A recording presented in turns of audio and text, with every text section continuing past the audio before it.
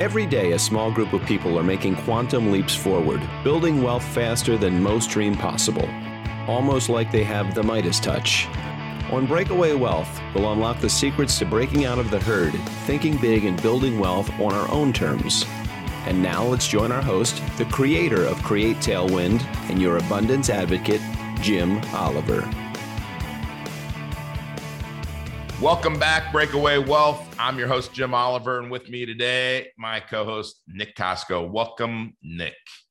Hey, it's a pleasure to be back and talk about educating our clients and prospects in an abundant way. We get confronted with a lot of things all the time, questions, and Jim, you and I always joke with people like, hey, we welcome you to disprove this, right? Absolutely. So what we're going to talk about here today is, in the financial world, there's a lot of noise. In the infinite banking world, there's a lot of noise too. YouTube and all kinds of access to the internet has given everybody with some IT skills a platform to pontificate. And shockingly, or not so shockingly, there's a lot of ignorant and just uneducated, or maybe statements made with an agenda. And I always just ask people, hey, where'd you get that from? And what was their motive for saying that? And we got confronted earlier today with some questions that someone had found on the internet. It's posted anonymously. I suspect it's someone that wants control of your money, who definitely posted a lengthy blog about what they think infinite banking is. So here's what we're going to do today. We're going to go through a few of the bullet points that we were confronted with today, and just educate you. Whether you're new to this or you've been around this for a long time, I believe you'll learn something. So without further ado, Jim, let's get into it. All right, sounds good, Nick. Some of these I have to smile and I would laugh if they weren't so silly. But they start off by saying the insurance banking concept. And we always tell our clients, Nick, that it's the process, not the policy. Nelson pounded that into our heads, right? Yeah. Because it's the truth. But so the fact that they can't even call it really what it is, it said it's not good for anybody to use. Okay, well, that's not true, because I can tell you that it's changed my life, but don't take my word for it. You can take a lot of clients' words for it. Hey, before you go, if you're new to this, let's just remember the problem we're solving. We're solving one simple problem. That's that we finance everything we buy. We pay interest to other people, or we lose the ability to earn interest when we pay cash. There's no in between, right? Yep. And Nelson said, this is about a process, not a product. You can do infinite banking with your checking account, your shoebox money if you want. It's just that through his decades of financial experience, he determined that the most ideal platform for this was this very specifically designed life insurance contract. And then ask yourself, whatever you see in anything, not just what we're saying, just ask yourself one question: compared to what? All right. So when you see the naysayers, someone else with an agenda, just ask that. So, all right. I think we've set the table. Like you said, you have to figure out why are they saying what they're saying? Where are they coming from? What are they trying to get you to do? So we're trying to get people to think abundantly and grow their wealth. And if you don't want to do that, then you probably should invest in mutual funds and those kinds of things that are Wall Street based, and put all your money in your 401k. If you don't want abundance, all right. Now, if you want scarcity and fear while you're in your older ages of, quote, retirement, which is another word that we don't like and we don't use. Okay. So diving in, Nick, with that. That's what I was going to say. Let's get at it. All right. Life insurance loan interest is no longer income tax deductible. The tax law changed and took that big benefit away years ago. All policy loan interest was income tax deductible. Okay, I'm just reading the comment the way that it is. That comment is really misguided. And the only people that believe that you can't deduct the interest that you pay the insurance company to use their money are people that don't understand how it works. Some of them are life insurance agents. But when you take a loan, your money doesn't go anywhere. You're using the insurance company's money and you're collateralizing your cash value. So you're borrowing the money from a large financial institution, just like a bank. An insurance company could be the seller. Okay. And it depends on what you're doing with the money that you borrowed. If you could deduct it, if you borrowed it from the bank, then you can deduct it using your policy and the insurance company's money. And the only people that ever get confused about that, again, they don't understand how it works. Now, I'm not going to tell you what's deductible and what's not deductible, but theoretically, if you use that money for a business purpose, and by the way, when you invest in real estate, Nick, is that a business? Yes. It's not personal, right? Nope. Okay, it's a business. So when you use it for a business purpose, for me and my CPAs, different CPAs, I've always been able to deduct that interest, no problem. And if I had a CPA, by the way, that didn't understand that I wasn't borrowing, taking my own money out, I would educate them. If they still didn't get that, I'd find a new CPA. Now, we're not giving tax or legal advice here, but we've met with plenty of CPAs over the years to help explain it. There's an IRS interpretation on this, about 170 pages long, that we could send to your CPA if they need some clarification. But it's really just comes down to understanding the structure, where the source of the funds are coming from. It's not your money that you're borrowing at the end of the day. Absolutely. Okay. Next bullet point. Today, the fixed loan rates on policies are 8%. Not the companies we're using. I do know of a company that is 8%, but I only know of one. So maybe that's what they were researching.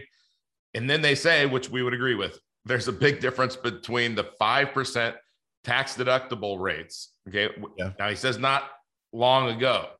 Well, no, those are still available today. We're using them every day. I'm using them. Nick's using them on our personally owned policies. They say, now go ahead, Nick. What? No, I was just agreeing with you. Yeah. Okay. Sorry. Some companies are used non-fluctuating, non-guaranteed variable loan rates, but that is even more dangerous since the policyholder cannot control with certainty the ultimate outcome. Nick, I mean, so let's understand what's going on. The variable rate. You want to explain the variable rate? Yeah, the variable rate. Let's see. So, the one company that we use, they index their variable rate to the corporate Moody's corporate bond rate. Yep. It can adjust one time a quarter. All right. I've had my oldest policy is 6 or 7 years old. It's never changed. It's still been at about that same rate. We've got policies with another company that's quote unquote variable. They're at 4.4%, somewhere around there. Okay. So it is. And one thing that I think about too is we've got the direct recognition versus non-direct recognition. So when we have direct recognition, that means when we take a loan from it, our dividend is lower to reflect the amount of money that we have borrowed. Okay. Well, when we have direct recognition, we get a fixed interest rate. Okay. That's what we're getting. We have non-direct recognition. All right. So which is what we're doing, which is what we're teaching our clients to do, is to take that money, put it in motion, right, by cash flow assets and get more money flowing back to us. Well, when we do non-direct recognition, our dividend rate is not lowered accordingly. So guess what? We have a variable interest rate. Well, with some companies right now, the variable and the fixed is the same rate. So why wouldn't I want to participate in all the dividend? And I always think about it too, like, hey, if interest rates went to say 10%, well, I may still stay in the variable interest rate. I may choose to, because guess what? That means the insurance company's putting our premium dollars to work and earning more interest. So I want to participate in more profitability of the company. Now, let's say it got really crazy and it went to 50% or something. It may some crazy market force that I can't foresee. Well, guess what? I can choose to just stay at the fixed interest rate of 5%. It's really a win-win for me. But it's just understanding that this statement here in this thing is not a one size fits all. It's, there's still variable interest rates out there that very much works for me. So remember what Nelson, how this kind of infinite banking concept was born, and Nelson's on his knees at 3:00 in the morning praying because he's in such a bad situation, owing more than on $500,000, 20% tax. And he says, I can borrow from my policies at 8%. Now, this is back in the 80s, right? When interest rates are super high, obviously, because that's why he's paying 20 some percent. Sure. And he says, I can borrow from my policies at 8. Okay, so this, Nelson was celebrating that. This guy's somehow like figuring out somehow 8% today. I mean, I don't know any company. I do know one company charging 8%, but to your point, he was paying 20 something. He paid 8. And that's what allowed him to get out of the predicament that he was in. So when we think of these interest rates, by the way, right now, all the 7702 rules definition, the MEC rules are changing, right? And that also means that every insurance company is going to, or they can lower their guarantee, depends on where their guarantee is at now. And they can lower their guarantee. They can also lower their interest rate, because if they lower the guarantee, then they can lower the interest rate. And the companies that we've talked to and the actuaries that we've talked to with those companies, they are going to lower that interest rate. Yeah. Okay? So what does that mean? That means, yeah, things change, but the policy is the money pool in our behavior and how we're using it. And we might have policies that are charging 5%. We might have policies that are charging 4%. We might have policies that are charging 6%. Still going to work. Okay. Yeah. So that is just not a good bullet part or an argument. Yeah. Now, the next one is a little outdated. Yeah. They say, unlike in the past, the IRS passed MEC rules on life insurance policies to prevent consumers from overfunding their policies with high cash values and low death benefits. If the MEC standards, that's not really the right way to say it, are not met, the policy becomes income taxable for all withdrawals. Okay. Now, there's so many things wrong with that statement, but we're not withdrawing the money, Nick. We're borrowing the insurance company's money and using our money as our cash value as collateral. Okay, so let's just get rid of that last comment. Sorry, that just doesn't make any sense. The MEC line was created in 1986, took effect in 1988. Okay, I've been doing this almost 34 years, and I've always lived with the MEC. So I didn't change. And yes, from 1980, when universal life was invented by E.F. Hutton, and you have all this flexibility, you could write a check for $100,000, Nick, have $100,000 of cash value and a little bit more than $100,000 of death benefit, right? Amazing. Absolutely amazing, right? Amazing. And who was selling most of this life insurance? Financial advisors. That's right. Stockbrokers and financial advisors, yeah. Right? And so they got on the radar of the IRS and the Congress, and that rule was changed. Okay.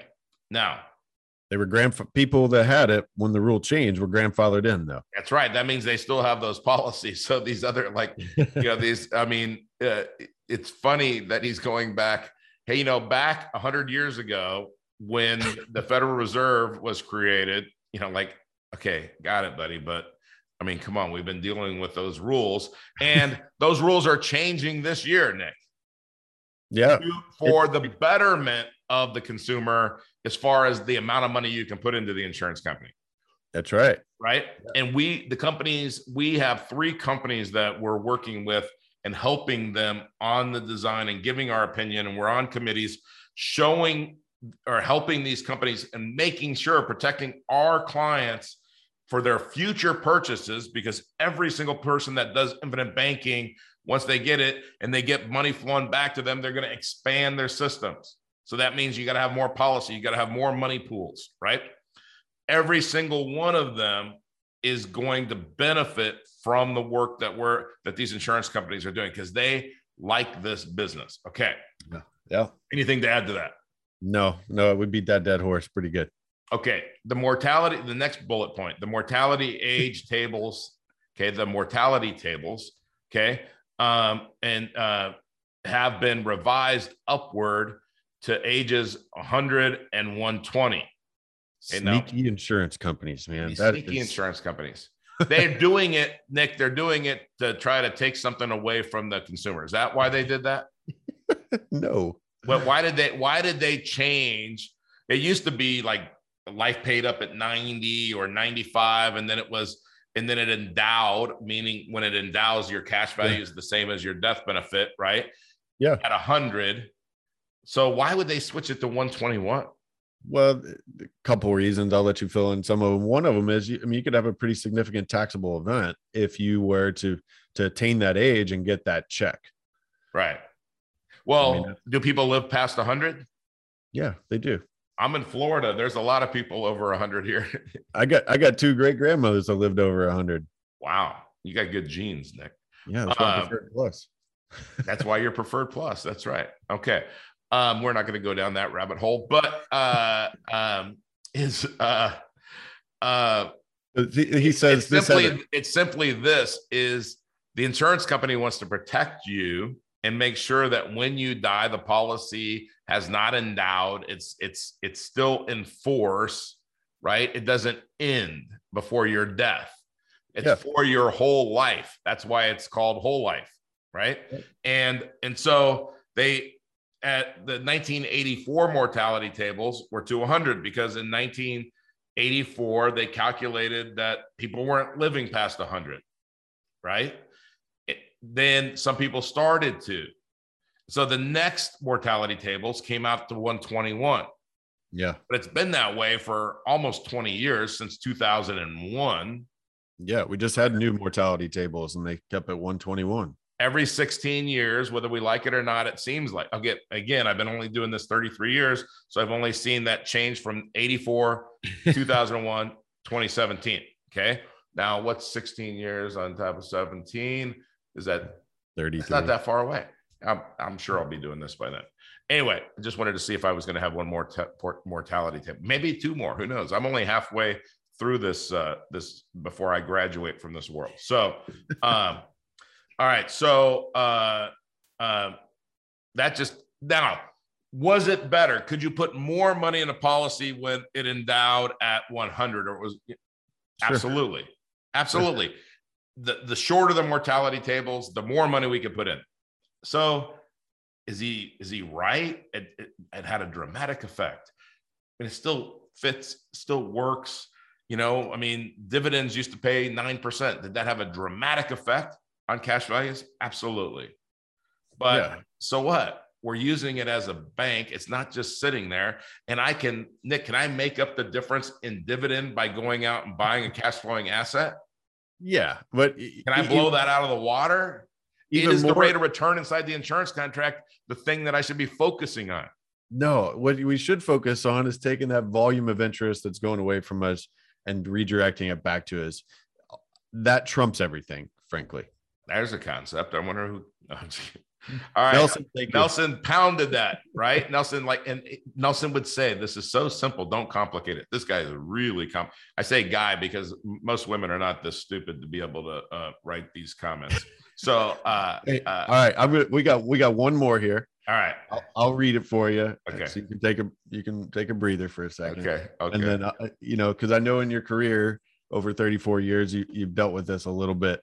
Yeah. So estate planning and taxation have changed, making life insurance banking concepts less effective and efficient. Yeah. Did we buy? Okay, so when you do estate planning, you use trusts.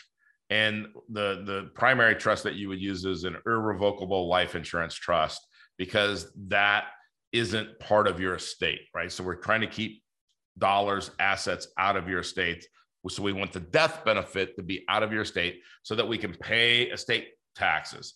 And the concept is all of the funding inside that insurance contract is going to be less than dramatically less than, to use his word, than the tax that you would have to pay at the time of your death or at the time of your spouse's death, because currently you could pass 100% of your estate to your spouse tax-free, regardless of how big the estate is.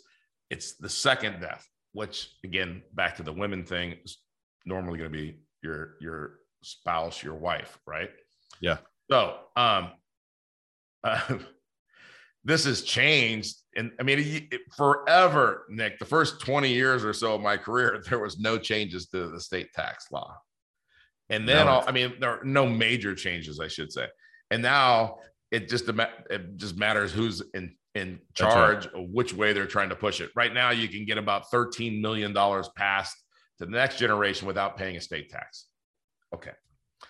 And people sometimes say to me, well, if you own these policies individually and you're going to, and all of this is going to be in your estate. Yeah. These millions and millions of dollars that you're going to have because of your doing infinite banking and taking over the banking function in your life. And like Nelson said, bringing it to the you and me level, all of those millions of dollars that generated, you could pay a state tax on. Because here's the bottom line, Nick. I'm 56, planning on being here another 56 or so. Maybe I'll make it to 121, but I have no idea what a state tax are going to be when I die. Would you rather pay $5,000 in taxes or $5 million in taxes? Nick, I think that's a great place to wrap it up, because I'd rather pay $50 million in tax, because that means I got a lot of money. Yeah. So here's the thing. If you got more questions, you want to dive into this more, go to createtailwind.com, click on contact us. There's some resources on there too that are free. Go to our YouTube channel. It's Create Tailwind, all one word, lots of videos on there. If you listen to this podcast, we'd ask that you rate it. There's, you can rate between 1 and 5 stars. 5 stars is the only appropriate amount of stars for as good looking as we are here on our YouTube channel, and for the content that we bring. But we'll tackle more of these things in due time. If there's questions that you have that we're not addressing, by all means, hit the contact button on our website and fire off that question. We'll be happy to address that here on this forum. If you don't want to have an individual meeting. So anything else, Jim? Well, I would say, if you hear some noise out there and you want us to address it, reach out to us, because I love, our meeting, just to kind of wrap everything up, our meeting this morning ended the way most of those meetings end, is after we answered about half of the questions, or maybe a little bit more, they said, hey, can we move on to the good stuff? Because obviously I got this information, it's false. And like, you're explaining why this is false has me excited about moving forward and doing infinite banking. So can we get back to that? And obviously it wasn't we will answer for our clients, for anybody that wants to work with us, we answer every question. Now, that guy, unfortunately, is, I think, in the herd, Nick. And there's nothing good that happens in the herd. So until next time, I'm your host, Jim Oliver. Thank you, Nick, for joining me today. And thank you, audience, for joining us. And thank you for being a participant in this podcast. And we love bringing you the content every week. Again, break away or you're in trouble. Take care. Want to become your own banker and build wealth on your own terms? We'd love to help. Go to createtailwind.com to learn more and schedule a complimentary consultation.